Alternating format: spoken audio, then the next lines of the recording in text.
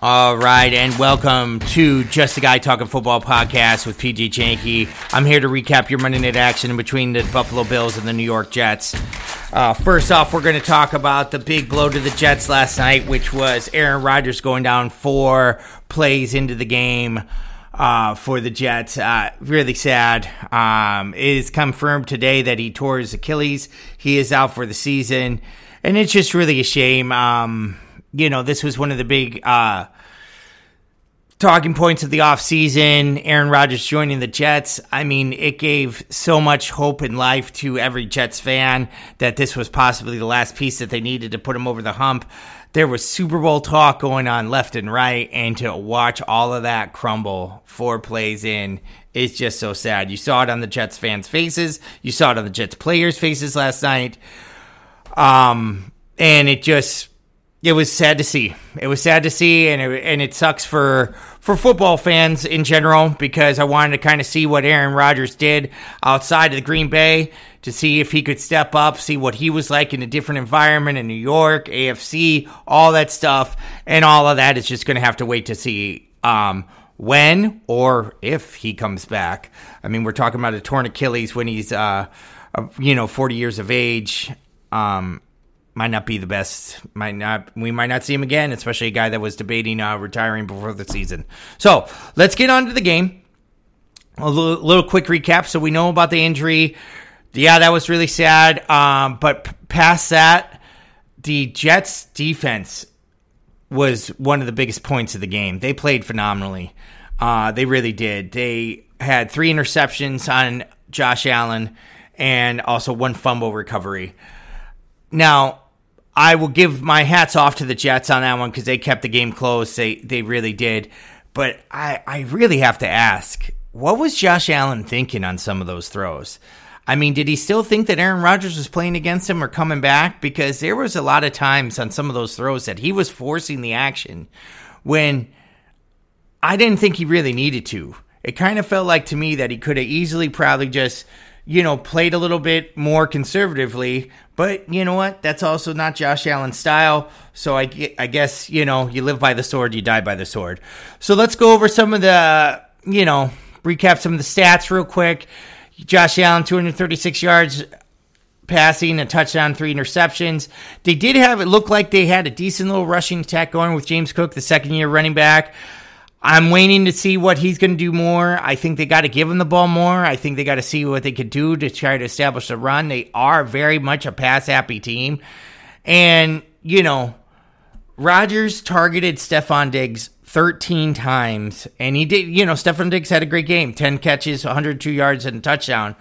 But, man, if I'm playing the Bills in the future here, I would definitely look at just double-teaming Stephon Diggs and making someone else on the team beat me.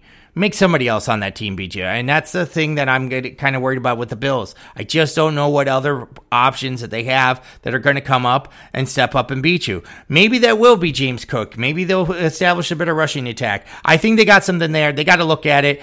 But you know what? Here's, at the end of the day, the Buffalo Bills' defense played pretty well as well.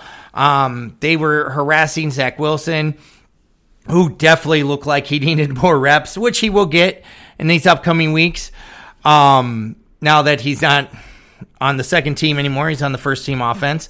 And Zach Wilson, he stepped up when he needed to, though. He had 140 yards passing. He had a touchdown. And I'll tell you what, that Jets rushing attack looks like it's going to be just fine. Breece Hall, fresh back from a torn ACL this year. I mean, he had 10 carries for 127 yards. Now, majority of those carries came on 1 carry, an 83-yard carry, but at the same time, he looked explosive. Dalvin Cook looked like he missed most of the offseason, which is going to be expected at this point with him, but I think it's going to be a nice little 1-2 punch with Breece Hall and Dalvin Cook on that team. So Zach Wilson getting a little bit more time with the people, with the first team offense. I mean, because they got plenty of weapons there. They've got Garrett Wilson. They've got Allen Lazard. They've got some pieces there that could be really good. And obviously, their defense is ready to play. So, Jets ended up covering. The final score was 22-16. I did pick the Jets straight up. I did pick them to cover the +2. Unfortunately, I did not get the over, which was 44.5, because I thought Aaron Rodgers and Josh Allen were going to go back and forth in that game, and obviously that did not happen. It was more of a defensive struggle overall.